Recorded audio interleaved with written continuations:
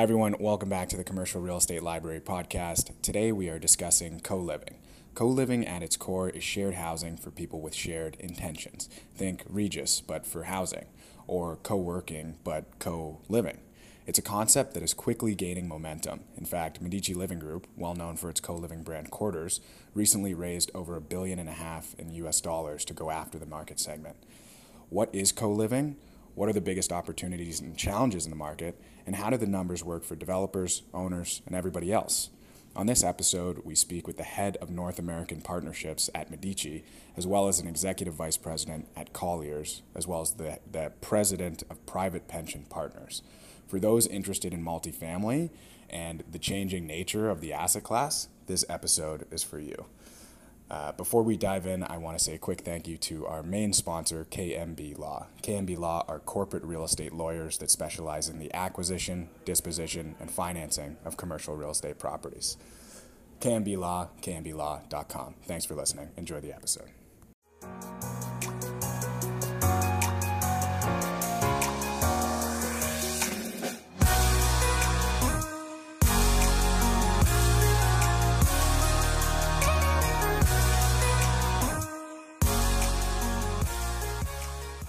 Hey everyone, welcome back to the Commercial Real Estate Library. I'm Damon Tamanawala. You know Garrett McGillivray, my co-host, and with us today we have Greg Gould and Don White. Thanks so much for joining us. Thanks, guys. Thank you It's very hard. much for Normally we do the handshakes, but now we have four people, so it's hard to reach across. So today we're here to discuss co-living and Medici. Greg is the head of Canada and strategic partnerships for North America at Medici, and Don White is an EVP at Colliers, as well as the president of private pension partners. Do you guys mind just introducing yourselves and a little bit about your backstory for context for the folks at home? Sure. My name is Greg Gould. I joined Quarters through the private equity firm W5. W5, the founder had founded Core State Capital, which is a real estate investment management firm based in Frankfurt with $30 billion in assets under management. His initial impression, Core State was the largest developer of student housing in Europe. And he had started developing student housing when it was not an asset class. Right. And we came across co-living, and he said, gee, this feels a lot like student housing. Yeah. In a couple of ways. One, the format, and then secondly, the fact that it was an asset class that hadn't been truly discovered yet. And so my job was to look at all of the co-living operators around the globe and figure out which one or ones we would invest in. So I had a great opportunity to spend about 1.5 years looking at the entire co-living sector, and we finally invested in Quarters for a bunch of different reasons, and we can talk about that later. But then I came over to help accelerate the growth, and over the last 9 months, we've brought in a lot of senior talent to expand the operations globally. And so we're, I think, at a great inflection point now where the systems are in place, the infrastructure's in place, and we've got now legs on the ground or feet on the ground in 45 cities across the globe. Right. To look for opportunities in co-living. It's very exciting. And you guys, for context, you guys have raised a bit of money recently. Yes, as well. So we raised about $1.5 billion in funding. That is to help developers or landlords to develop properties to help accelerate our growth. Right. And that's a global raise, correct? Yes. Yeah. It's focused on Europe and the U.S., but and Canada as well. Yeah. And Don, what about you? Well, you know, we're the part of this equation. I got to meet Greg through our private pension partners business. So I have been an investment broker at Colliers for 25 years and continue to do that. But back in 2008, we started this little boutique asset management firm called Private Pension Partners that invests in multifamily commercial, really as a means to consolidate some broker interests that I had in buildings and really set and establish a platform for investing in real estate. Spent 13, 14, 15 years selling it to people and seeing them make money, and thought it was best to try to amalgamate a system that allowed us to do that. So how I got to meet Greg, we do have a local partner associate here. His name's George Marcus. He's runs a consulting firm called Synergy Point Alpha. And as part of our mandate growing our capital base and looking for unique ways to invest in cities like Toronto and Vancouver, George was able to connect Medici with our firm. So really it's a tangential and it's sort of a two-pronged approach. The Colliers network will leverage the system and help Greg find opportunities which he can become a tenant of, and we'll explain in a minute. While at the same time, P3's got the development and the asset management expertise to carry on owning those buildings or helping other landowners find the right structure with Medici and their entry points into Canada. It's really exciting. Yeah. And this is, you're where I want to be, so this is really exciting. Just for a little context, not everybody knows about, people have heard about co-working, especially recently. Yes. What have you heard? yeah. But can you explain a little bit about co-living and why, even for instance, why it's different than student housing? That's a really big question I have. Yeah, so we spent a lot of time, in fact, the founder of CoreState and the owner of the private equity firm W5 spent a lot of time developing student housing in his former life.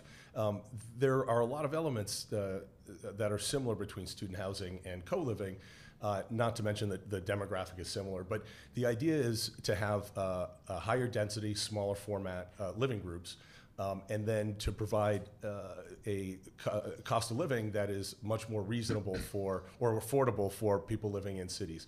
Everyone wants to live in cities now, but the difficulty is, as we know, especially in Toronto, the high cost to do so. So with co-living, the similarity with student housing is the smaller bedrooms. But where it's different, and I think this is a really, really important point, we overlay a whole level of technology for convenience and ease of use, but even more importantly is the community aspect. This part cannot be underestimated, because this is what the technology helps make living there more convenient, but the community is what draws people in and makes them stay. Right. And there are all sorts of studies today that millennials, who are the primary target market we target, are lonely. And they move to a new city, they don't have any friends, and this is a way to immediately plug into a vibrant community where people are excited to see you. You can make friends easily, and you can continue to grow those relationships. Right. And Greg, at one of your buildings, tell the quick story, wasn't there in one weekend there was 2 weddings? So if you want to differentiate between student housing and these communities, that's a pretty incredible story. Yeah, and it's not just the weddings, but another one is new business creation. There are two different businesses that were formed in one of our co-living groups in Berlin, where they're now raising money. They're going through fundraising. So this community has lots of different aspects. There's the business side, there's the social side, and then we find out that many of these people, even after they, if you will, graduate from co-living, are still hanging out in the communities where they started. And I think one thing that's important about Quarters is we're already global. We're in the US and in Europe, and we offer the ability for members to move from city to city. And as that network gets bigger, you'll see more, not just moving on a permanent basis, but temporary stays. And this is something that enriches the community even more. Yeah. So what do you mean by temporary stays? Oh, I'm going to be in, let's say I have a project in Toronto for 3 months, and I live in Berlin. So I'll have the opportunity someday to be able to come here for 3 months and then move my lease back to Berlin when it's time to go home. Just to transfer between the same quarters buildings. Okay. Yeah, and this will happen as the network gets bigger and there are more rooms available. But today we have people moving between our cities and, on a permanent basis. Okay. Yeah. Has this been attractive at all to like even the more senior end of the market? Because there's lots of seniors communities where seniors like to hang out together and do this type of thing.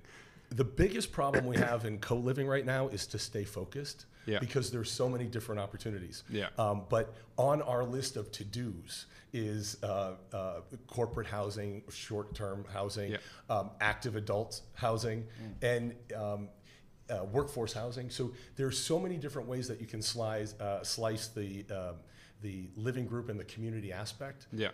Over time, we hope to expand into those as well. This is the co-living opportunity is too big to ignore if you look at all the different potential growth opportunities. Yeah. Yeah. Got it. And just speaking to that, so raising over $1 billion to really go out and aggressively expand, quickly expand.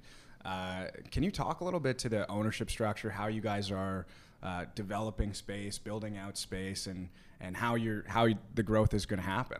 Yeah, so that's a great question. We are an asset light business, but we need development partners and landlords to accelerate that growth. So we will sign a 10-year master lease, and then with 2 5-year follow-on renewals. But we need somebody else to actually build or renovate the properties before we take them under a lease. And we actually work with the developers from as soon as we can, or we're able to help to optimize the layouts. And the earlier we get into two things, the earlier we get into the design process, and number one, and number two, the more willing the landlord or developer is willing to optimize for co-living, the returns can be significantly higher than if we just moved into a traditional building. But the improvements in return, which is both a function of higher density resulting in higher revenue, but also us assuming a lot of the property management costs, the improvement to the return for the landlord can be somewhere between 20 and 50%. And this model is really changing the entire landscape of owning apartment buildings. Yeah. 25 years ago, when I started selling them, the reality was you could rent an apartment in your sweatpants, and it didn't matter because there was very little vacancy and there was really no thought. And I think that rent controls and a lot of other things have kept the rental markets in Canada depressed because there's no incentive to invest in them. Companies like Medici and their Quarters brand, they're changing the whole dynamics of this, because think about an entity like this that's got $1 billion plus balance sheet. They're coming into a country like Canada and we want to be here and we'll sign a lease. It's almost like a strip bond where you're taking away the active management part and you're giving it to them.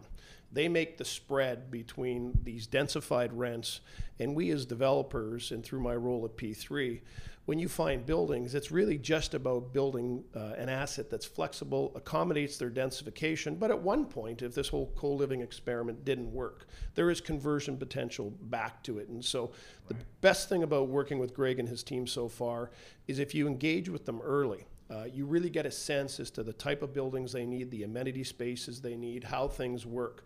But they really, as Greg said, being asset light, they really put all the onus back on the development community. And so for real estate owners in Canada, introducing their brand here is a big thing, because the way you lease your apartment buildings could change. And think about it, if you found the right site in the right location, you could have your entire leasing program done with one signature. And then professional teams like Greg's come in and take over that property, and they run it. I was at their asset in Chicago. They run it impeccably. They've got top-notch community people on site. I don't remember what they were called, but community managers. Pretty incredible setup. So, how Greg will grow his brand in Canada, and we're going to try to help them, is really by 3 ways. It's going to be large block leasing of existing assets. Problem with markets like Toronto, Vancouver, and really most major markets in Canada is there aren't large blocks of vacancies to be had. The second way is through new development, and that will come in low to mid-rise sites, because these are not 400 or 500 unit buildings yet. They might be. And the other might be through some failed condominium acquisitions, where if that market gets ahead of themselves and there's blocks of space and the buildings fit the Medici program and the Quarters profile, that doesn't also appear to be looking like that's going to happen anytime soon in a city like Toronto. So we've got a lot of work to do, but we saw a couple of opportunities yesterday, and their footprint is just changing the way leasing works, because they come in, and again, the majority of your building or all of your building can be full from day one. So my point is, it's really a true partnership. Open book basis, understanding what values here are in the cities that they want to expand into, because their brand wants to be primarily initially in Canada anyways, in Toronto and Vancouver. They'll look elsewhere, but it's really finding the right landlord partnership. So I think once this gets moving, they're going to be a great tenant to have, because in all of real estate, your tenant is your customer. And if you can look after them and you can look after each other in a fair and balanced relationship. And that's the thing, one of the things with Medici I've been so impressed with, and the whole Quarters brand is looking for that collaboration, which is very different than 10 years ago when you were leasing your apartment. You just kind of went, okay, you look good enough and you pass the credit score. This is not a one-off. This is a big machine. Yeah. Yeah, and I think also just the fact that we can outsource pretty much the entire solution for the landlord means it's a lot less hassle for them. So we take on the leasing. It's not a big deal here, but we handle the vacancy and occupancy issues and the pricing and all that stuff. So and we take on most of the operating expenses. So the landlord gets a guaranteed check without the hassle of having to run the business, the building. Just from that end, how do you guys negotiate the lease? Do you look at it as if it were to be rented as like a traditional apartment building, and then you sort of have some form of guarantee of like, okay, we'll pay you X amount of that, or? Yeah, great question. We approach this in a way that we have to offer something to the landlord and we have to offer something to the tenant. And then we have to figure out if we can, if that business makes sense for us. So the landlord, we pitch that we can improve their return. And especially because co-living is newer, that you have to offer something that would get the landlord to listen. So our goal is to improve the revenue by at least 10 or 12%. If it's a brand new building, it can be compared to a traditional layout, and we're able to design it optimally. The return, the improvement in revenue can be higher. And then for the tenant, we offer a price that's 20 to 25% cheaper than a traditional studio. Right. And we offer, what's I think also important is, I mentioned the community aspect, but we also offer a Class A building, a great new product, so that if you look at how many. Well, when I moved to New York, my dad built a wall. We took a 2-bedroom apartment. We built a wall in the living room, and the third guy, the less lucky guy, got that bedroom. This is an institutionalized way of offering that with a great product and a fun place to live. Can you? So I think we should circle back on cap rates and the investment aspect and the expansion in a moment. Can you talk about the how the consumer feels about the experience, and like, what is it like? Are the bedrooms 400 square feet? Are they 200 square feet? How are the common areas? Why is it so differentiated? Well, the bedrooms are sort of standard size bedrooms, so somewhere around 100 to 150 square feet. Okay. They will vary depending on the country and the city and the expectations. So bedrooms are smaller in Germany than they would be in LA, right? So no one cares about a car in Berlin. People do in LA, so we have to build in the parking spaces and things like that. So there's a lot of local market customization, but we have our specific design guidelines about what the best format is to generate the highest return, and then we alter that based on the city and the developer requirements. Okay, but is it typically, are you typically having like a 4-bedroom, 5-bedroom? Is there any sort of I'm just trying to understand as it relates to traditional multifamily. Yes. How does it? So that's a good question. What we found, we do have between 2 and up to 5 beds per unit, and if we look at maybe a traditional 2-bedroom, that could become a 3 or 4-bedroom, depending on how it's laid out, adding demising walls. We want to be careful that not too many people share a bathroom, so it doesn't get too messy. And then we also worry about how many people should be in an apartment. And our experience, and this is one of the things that I think is really differentiates us. We've been in business for almost 8 years in co-living, and in Europe and in the U.S. So we have a lot of experience with all of the property management stuff, but then the co-living stuff, like how many personalities could you have in an apartment and run it smoothly? So we find that no more than 5 bedrooms is optimal. Somewhere in the 3 to 5 beds per unit is good. The bigger the unit, if you had, for example, 10 bedrooms, then the group can become more insular. they don't hang out with everybody else in the community. We want to draw people out of their bedrooms and their apartments and into the community, because that's where the fun is. Because everybody watches TV together. They all watch the Game of Thrones together. Our community events, 40 to 60% of the residents will come to each one. And wow. I bring that up because I lived in New York for a long time. We had common areas in my building. No one ever used them, and I never knew my neighbors. Right. In fact, in this 250 unit building I lived in, I knew 3 people. So this is a completely different. It's a completely different way of living. But you want people to come out of their units and have fun. You also, if you have a large unit, it's hard for that new person to come in, right? If there's 10 people or 9 people and you're the 10th one, it's a little intimidating. If you're in a group of 3, 4, 5, it's a lot more manageable. Right. So in terms of this self-contained unit of 3, 4, 5, it's just like the 3, 4, 5 bedrooms, a small common space, and a bathroom type of thing?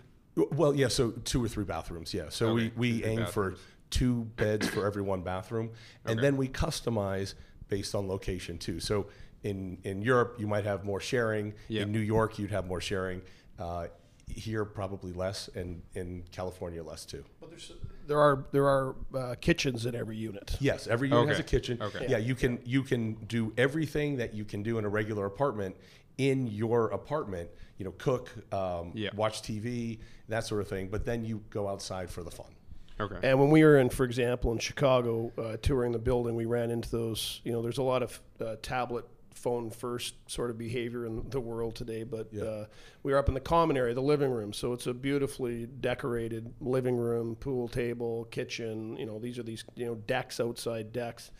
And these 2 young men were sitting there, and they instantly engaged with us. And when I asked them what they loved about living there and what made it different than student living, one of the young guys said, student living and student housing is where you go to study and you go to school. I live here because I want to live, and I want to meet people, and I want to get engaged. And these 2 guys, sure enough, one was from Europe, one was from Atlanta, I think, or something. Yeah. And you could see they had this bond, and they'd only been living there for about a month.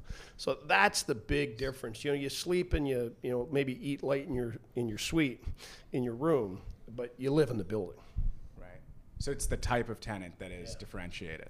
Yeah, part of it is self-selecting, because the people that get into co-living understand that they're going to be sharing something. If it's not the bathroom, they're sharing a big living space. Right. But you had mentioned before different types of people, and we have our average age is around 28, as you'd expect. But we have folks that are in their 40s, and they want to live there because it's still an exciting place to live instead of going back to a quiet apartment by themselves. Right.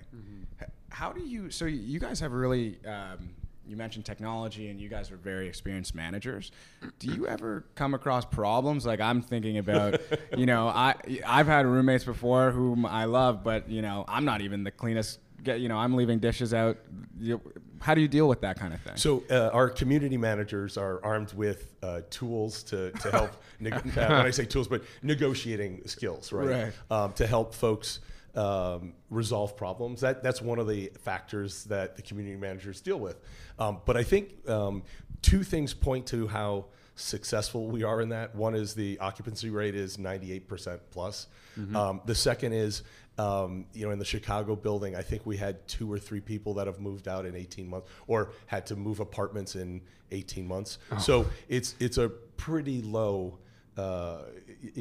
percentage. So they're handling this stuff pretty well. But you've got 70 or 80 apartments with 180 people in them, right? So you've got to make sure that you monitor their performance and their happiness, and you deal with things before they become a problem. Yeah, because when you're renting a room there, you're not selecting your roommate when you go in. You're renting a room, and that's where this management part Greg keeps speaking to is so important, because it's that individual's requirement to try to mix and match people and make sure that if you're slightly dirty and you're slightly cleaner, you try to keep them together. No, and actually, there's an important aspect to that as well. It's you can't do that with an app, right? It's not like are you clean or not? People are not going to say, no, I'm not clean, right? 100% so, I'm clean. Our community managers help assess people to figure out who are the right fit.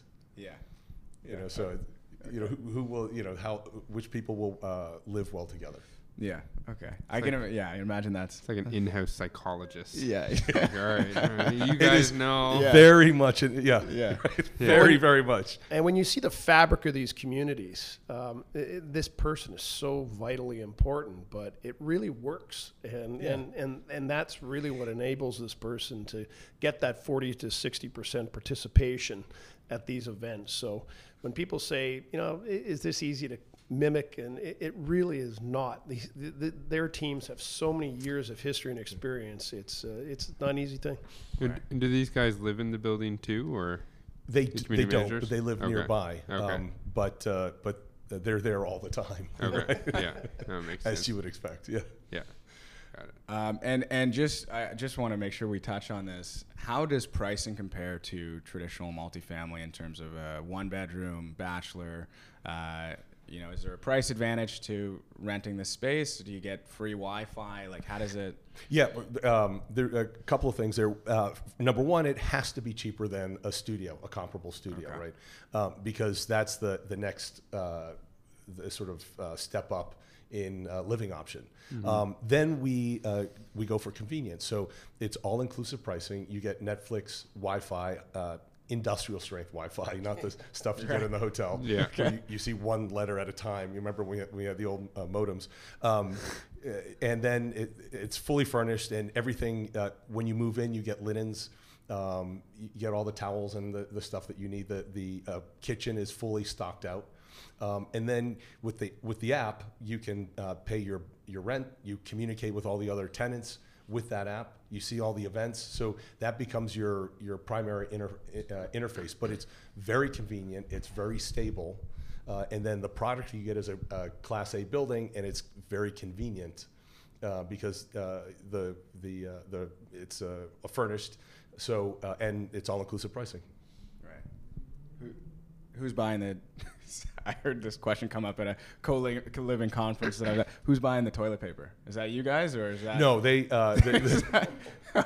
But that could be an add-on service in the future. Right. But no, they buy their own food and their own toiletries. Okay. Yeah. Okay. And isn't it, there's some of the buildings have cleaning and whatnot as well, correct? Yes. Yeah. Yes, and that's another option for expanded services over time, in-unit cleaning. Okay. Okay.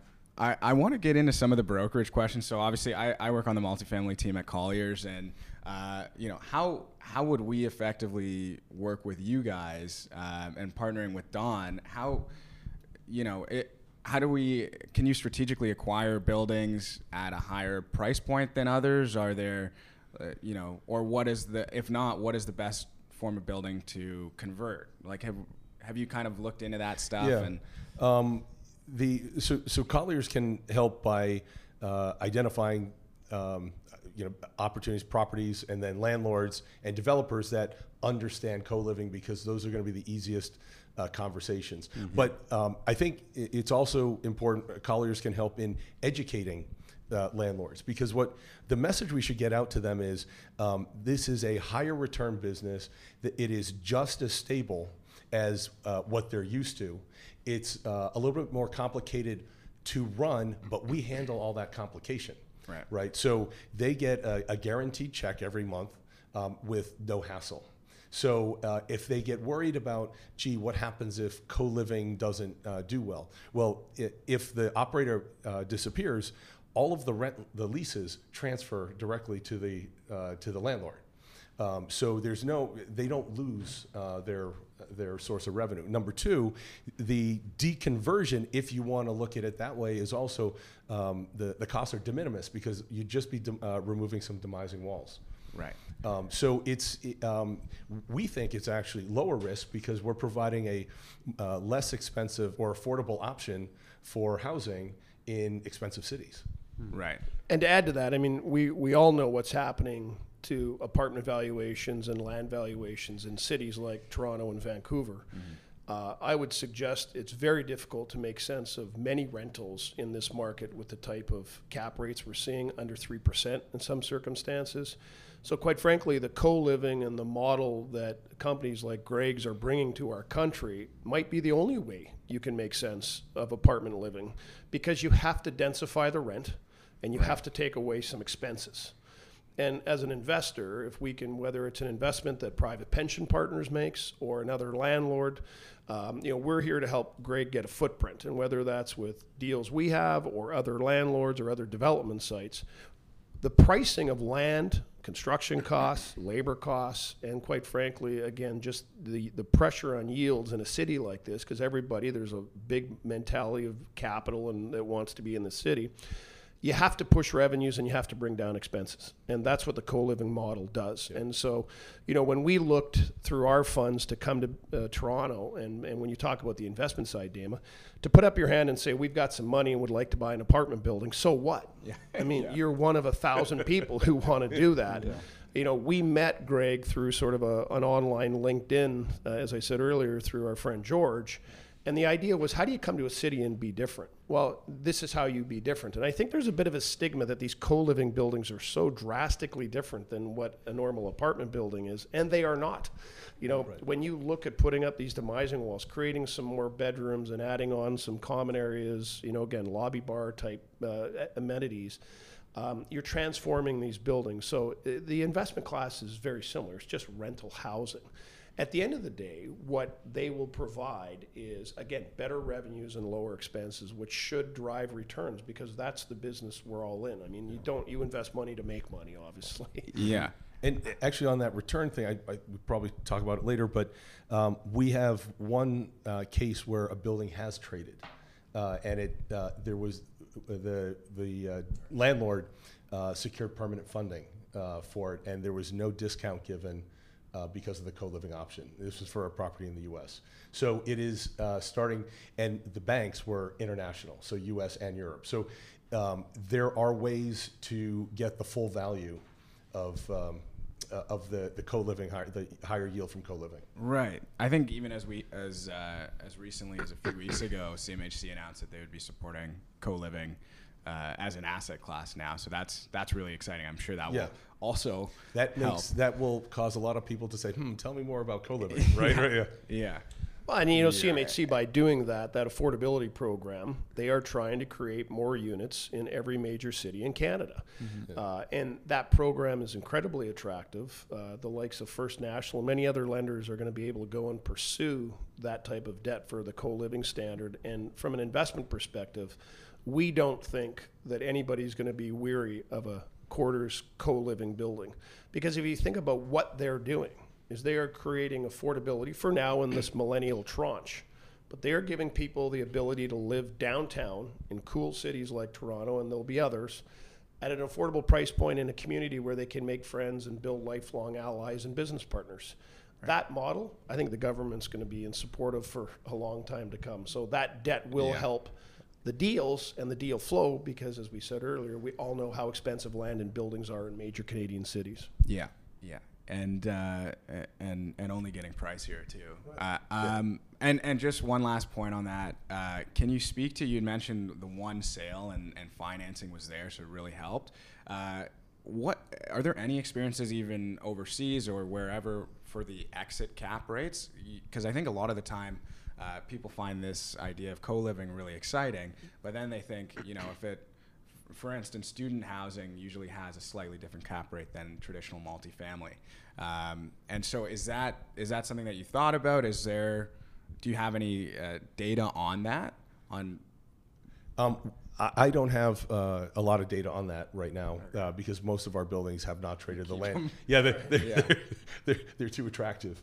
But look, over time, cap rates probably will compress as people understand the value. Yeah. But there's too much opportunity right now. Right. And once you see a Quarters deck in terms of what their preferences are for building, you really see a building. I mean, people worry about reversionary cap rates because they're thinking about reversionary value. Mm-hmm. When you actually see the physical plant of the building that a Quarters brand wants, right, it really is a building of the future. And that's what's changing in the apartment world is we are now going to start seeing different types of buildings and different types of leasing arrangements. So, as an example, at one of our properties in Winnipeg, We have a company that leases 40% now of one of our buildings and has recently written an offer for another 40% of one that we have under construction, and they want to sign 3-year rolling leases. And so the way that apartment leasing is changing and the concepts behind it, it is morphing at light speed. Right. Co-living, quarters, people like Greg, they're going to make the business better. And if you're an old landlord, a family that's had something on the books for 30, 40, 50 years, to a certain extent, watch out, because these buildings are smart and they're being run by very capable people. Yeah, and one other thing that is probably helpful to note here, in new developments, we're seeing, if someone's building 1,000 units in Miami or in San Francisco or wherever, they are starting to look at co-living as a risk mitigator. So you'll have, if you look at the stack, you have multifamily rental, you have condos, you might have some hotel, and then this component, because it's a more affordable market-based solution. Right. You can. Yeah. I mean, I would imagine that it also adds value to the other tenants who are not even part of the co-living arrangement. If you're in the same building as that, and 200, you have 200 beds that are co-living and maybe 200 beds that are general apartment. Yeah, and on that front, I think something really exciting is starting to happen, and we are at the forefront of this. We just announced a building in in Washington, D.C. on Florida Avenue, but it's a mixed co-living traditional building, and we are applying the community aspect to the entire building, and.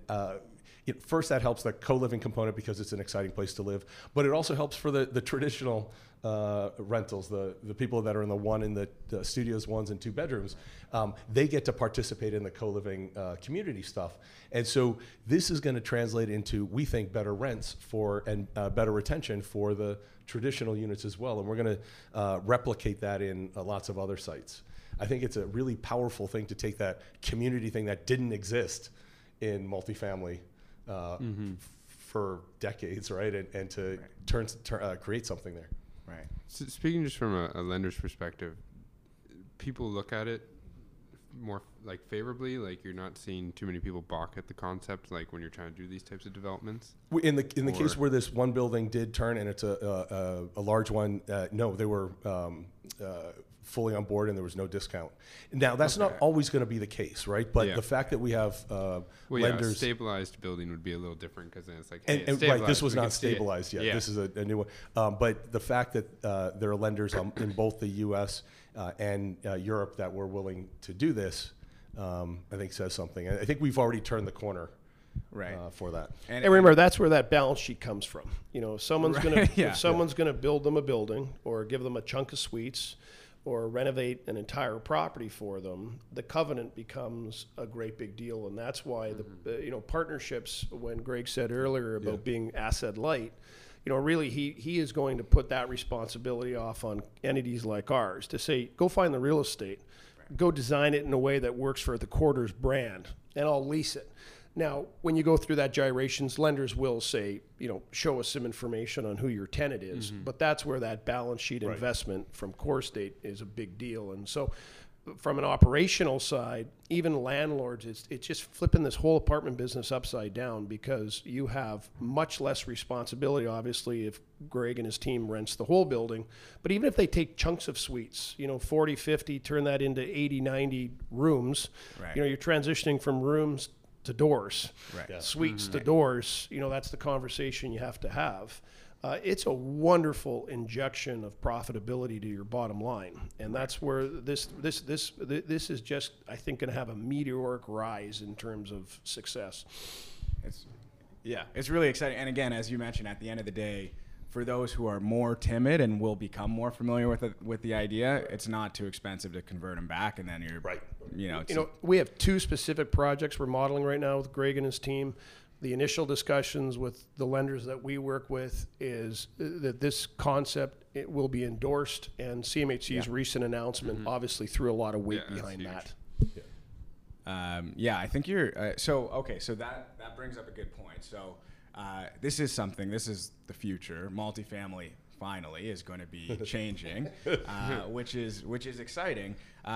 We've seen Dream has a project in Ottawa right now where they're going to incorporate co-living for part of it. And in the U.S., the idea is a little bit ahead of where we are in Canada. Can you speak to, like, you guys are leaders in this industry? Are you at all concerned that somebody will try and replicate this model? Well, I meant yes in agreeing with the question, and no, I'm not worried about replicating the model. Two things here. First off, this market, and this comes from me spending a year and a half looking at the entire sector. One of the things I love about this sector is it is so big and there's so much opportunity. If any one of the co-living operators screw up, it's not because of something that one of the other competitors did. It's because they failed on their own. They didn't have the systems or the processes or whatever to. This is a market for everyone for the taking. So lots of folks can grow, and there are going to be lots of successful companies. I just think we're the furthest ahead. We're already the biggest, and we're going to stay the biggest and grow the fastest. But there's plenty of opportunity for everybody else. The second thing, though, is we, especially at the beginning, we're talking to developers who said, "Oh, well, I can do this." And we looked at the idea of how hard it would be to start one of these companies. It is very, very difficult, partly because you've got to get the technology right? That's a 2, 3, 4 year process. The other part is you have to experiment with one building first to figure out how it works. Right. And then, how hard is it for developers that are generally around my age and older to market to millennials? Right. So I think it's I feel like you can. I feel the connection. I don't know. I feel the bond. Well, I'm younger acting, I guess, but no. It's hard to. This is a product where you just don't throw it to the leasing guys and say, "Hey, go have fun." Right? You've got to have the community managers in there. They have to be the psychologists that you talked about. Mm-hmm. They have to know everybody. They have to run these things smoothly, and you don't know what you don't know until you come across it from a community management standpoint. And there are competitors that were developers that are getting into this, and the approach is still more cruise director-like. So they say Mondays we do wine tasting, Tuesdays we do cooking classes, Wednesdays yoga, right? Yeah. What we found, and one of the reasons why another reason a lot of fun, right? What Quarters has done better is to create organic community events. So they figure out what the people who live there want to do, and they encourage them to set up the event. So each community is going to be different based on what they like to do. And so the millennials don't want to be told what to do. They want to be given the tools to do what they want. And learning how to it's a nuance that takes a long time to understand. And even if I tell you this now, you have to go out and create it, it's still going to take a few years to figure out how to do it. And at the same time, you're also building the facilities and you're designing the stuff, and then you have the property management, then you have the technology, right? So it's a multivariate equation that you have to solve every day. Yeah, and even though our relationship is still young, Medici, the Medici Living Group and the Quarters brand, their level of engagement with developers is something that's truly unique. They're not coming into Canada or any market they're trying to expand into and try to be lock, stock, and barrel the whole delivery chain. And so good business is where everybody along the chain makes money. And our company in Winnipeg, we have built close to 1,000 units now. Let me tell you that building new buildings or undertaking major redevelopment is a ton of stress and a ton of work in countries like Canada because we are an expensive place to live. The isolation increases costs, so on and so forth. So my point is when you have a partner that says, look, you just deliver the building, you worry about all of that, and let us take it over, and we'll give you a lease for most of the units or all of the units. That is a value chain that makes a lot of sense. So the reason it's going to be very hard for them to be copied is just the way they've approached us from day one. And that is, Greg has always said, you're the real estate, either help me find it and we'll lease it, help me build it, bring it along, here's our standard. Their clarification and really the continuous information to help understand the brand has been incredible. And that is very difficult to copy as well. And you hit on something that's really important. We're there as early and as often as the developer or landlord needs at the beginning, and we don't charge for that. Some of the other operators will say, oh, there's this design fee, there's this architecture fee, and before you know it, it's $1 million. So we help do all of the design for free, but with the expectation that we have the 20-year lease. Right. So it doesn't cost the developer anything up front to work with us. Okay. How are we doing on time? Okay, we're getting close. So I just want to be cognizant of that. Right on. There's plenty to talk about in co-living. Yeah, right? That's the hard seriously. part. Did you have? I have a few more quick questions to rattle off. Go for it. Okay. This one's not on the sheet, but it's just in the news all the time now. WeWork and their crazy founder and everything. Obviously, on the other side of the spectrum, Regus is doing extremely well and very profitable, right? Different story. But does that make you think of anything about co-living? Does that have ties to you guys at all? What it does is it highlights the difference between co-living and co-working, right? Co-living takes longer to ramp up because we can't just take any building and say, okay, we'll take it. Because most of the buildings, they're too deep and we need windows for the bedrooms, things like that. So we have to do either complete renovations or new development. So it takes longer to ramp up. But the beauty about co-living is that it's a stable long-term solution. We're at the lower end of the cost curve for living.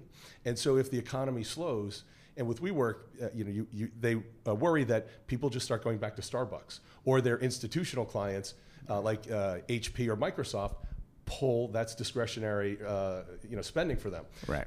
With co-living, there might be some people that can't afford it anymore, but there are a lot more people that are going to sort of fall into this less expensive option. So we are in a wonderful position from a forecasting and from a sensitivity perspective to the economy. Right.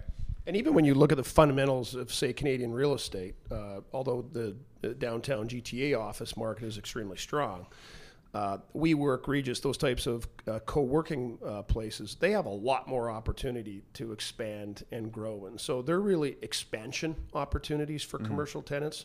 Co-living is really de facto affordability for people who don't have enough money but still want to live in these downtown cores. So the flow of water is completely different. Yeah. And, Right. co-working, you're pushing.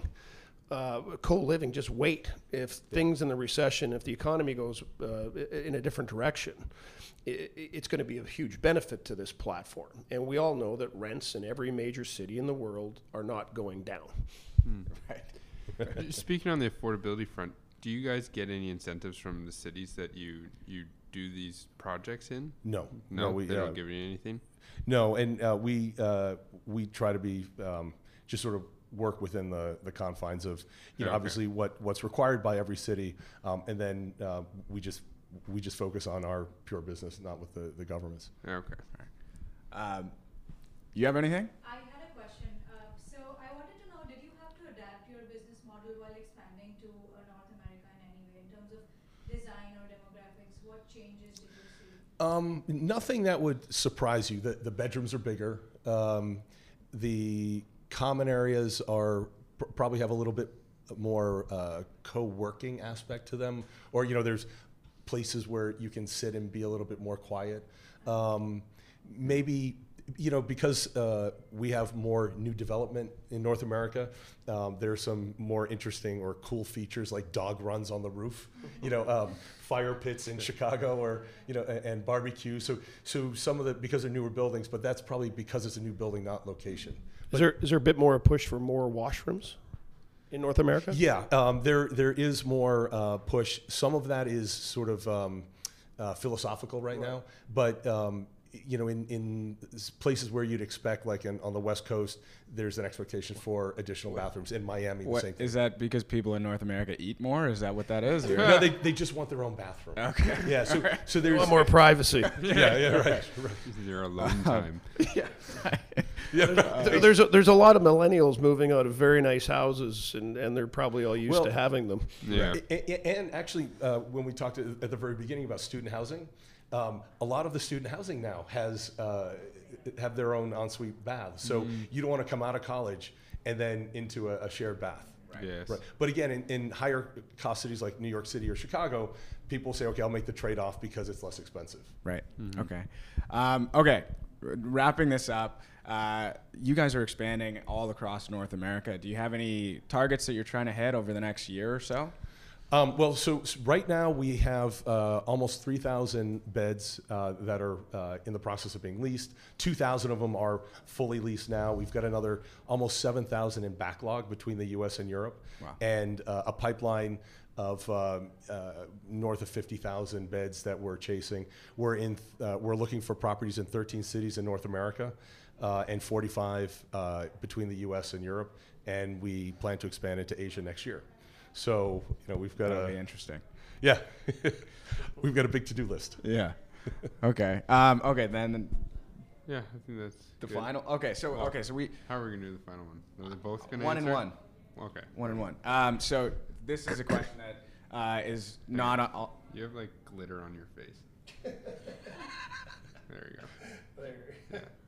Okay. You're good. Thanks. You're good. Thanks for telling me At the end of the interview. when we're Yeah, I already know. done. Good. Okay. So this is a final question. It's not on the question sheet, but it's called the 3 truths, and we haven't done it with 2 people before. But anyways, so 3 truths. So imagine years from now, it's 100 years from now. You've grown. You're surrounded by your family. You're surrounded by all the people who Neither love you Greg and your nor I friends. will be here in 100 years. Modern medicine. Well, I do live I in don't know, you Miami, guys are- so I'll have great looking skin Yeah, by then, right? yeah. It'll be a lot tighter than it is Yeah. now. Yes, but for whatever reason, it's your last day, and you had this wonderful life, and everybody's around you who loves you. But for whatever reason, everything that you've ever written, every book you've ever written, every interview you've ever done has been erased, and you only have one short note to write to the people who love you and who care about you, to how to live your life or how to lead your life. So what would you put on that note? Well, I'll just talk about the one relevant to this, because my family's the most important thing to me. But what's really exciting about this is creating something new, creating a new way for people to live, or create something new that people want and are going to enjoy and is going to be useful. And this is co-living is that kind of product. Or opportunity, and so I'm actually happy to be part of something where we're creating a new way to live. Cool. And Yeah, I would just say, as I've always kind of run my life, is be open to new relationships and trust. All good things in life, they tend to have a lot more risk. Sometimes you got to put your hand up in the air. And how I met Greg was, through George it was really an interesting path. But here we are. And so, here's a guy from Winnipeg who's trying to make his mark on the Canadian real estate scene, and be open and true and humble to yourself. Work hard, but trust. And I really do trust that this co-living concept, like many others in commercial and multifamily real estate, it is really changing the way we all live and work. I think North America is probably under demolished, not overbuilt. And some of these concepts that are really tech driven, the truth would be, to my family, I had a lot of fun. I tried some new things, but I trusted good people. And I think this is a good company. And Greg's got a great vision. They collaborate. And if we work hard together, hopefully in the next few years, we've got thousands of beds to talk about in Canada. Yeah. And if on your last day you were talking about co-living, it must have really went well. So No, but I don't want to underestimate the in my previous world, I was a banker at Goldman Sachs. Right. And it was an incredible opportunity. Here, we're creating something brand new and exciting. And that's what's exciting about that. Okay. I think that's a good place to leave it. Thank you so much for joining us. I'm really excited to work with you guys in the future. We're really excited to collaborate. And So can we sign up for 10,000 beds right now? Sure. Deal. He doesn't know where those are coming from, though. Hey, thank you.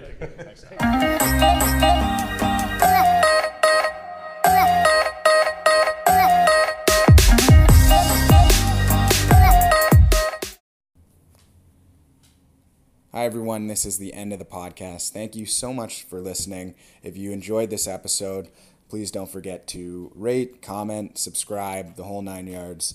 And if you could, even tell a friend. Have a great day.